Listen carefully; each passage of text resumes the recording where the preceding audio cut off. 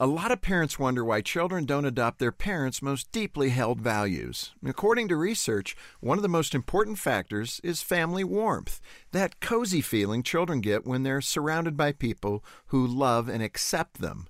Creating family warmth in your home is all about the emotional tone you set. It's about your tone of voice, your body language, and your attitude. Here's a few ideas to create a great atmosphere. Let's start with laughter. Laughing as much as possible will ease your stress and help ease the frustrations of a busy day. Studies show that families who laugh are healthier, happier, and more connected to each other. It's also helpful to set aside your normal day-to-day activities as often as you can and join your children for some fun.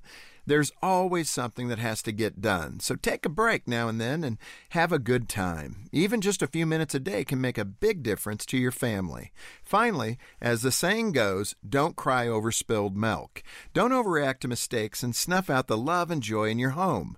Handle the problem with the appropriate discipline, but don't forget, a joyful home is where mistakes are met with grace, love, and emotional safety, not condemnation and judgment.